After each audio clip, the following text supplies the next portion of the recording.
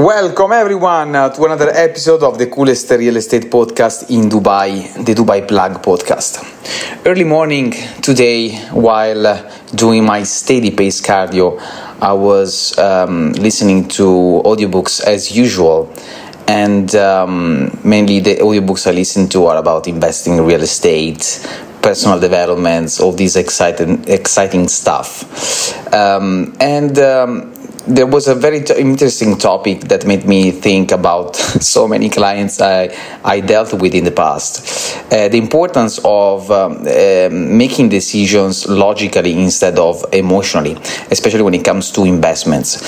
So I understand if you are looking for your dream house, you're going to live inside. So definitely it has to be a more emotional type of buying decision because you are going to live inside that piece of real estate. But when it comes to investments, we cannot get emotionally attached to the investment itself.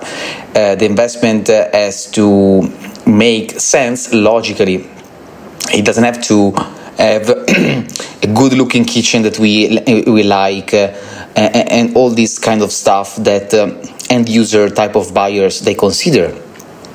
So the importance of making decision logically and not emotionally. I'm not saying that you have to take completely the emotion outside of the deal, but let's say a very small percentage, which is a 5% emotional decision, but the rest has to be logical. So whenever we select investment opportunities, I'm talking to you guys, investors in the real estate market, let's keep the emotions on the side and consider mainly the logical reasons why we want to go ahead and proceed with that piece of real estate. So use numbers.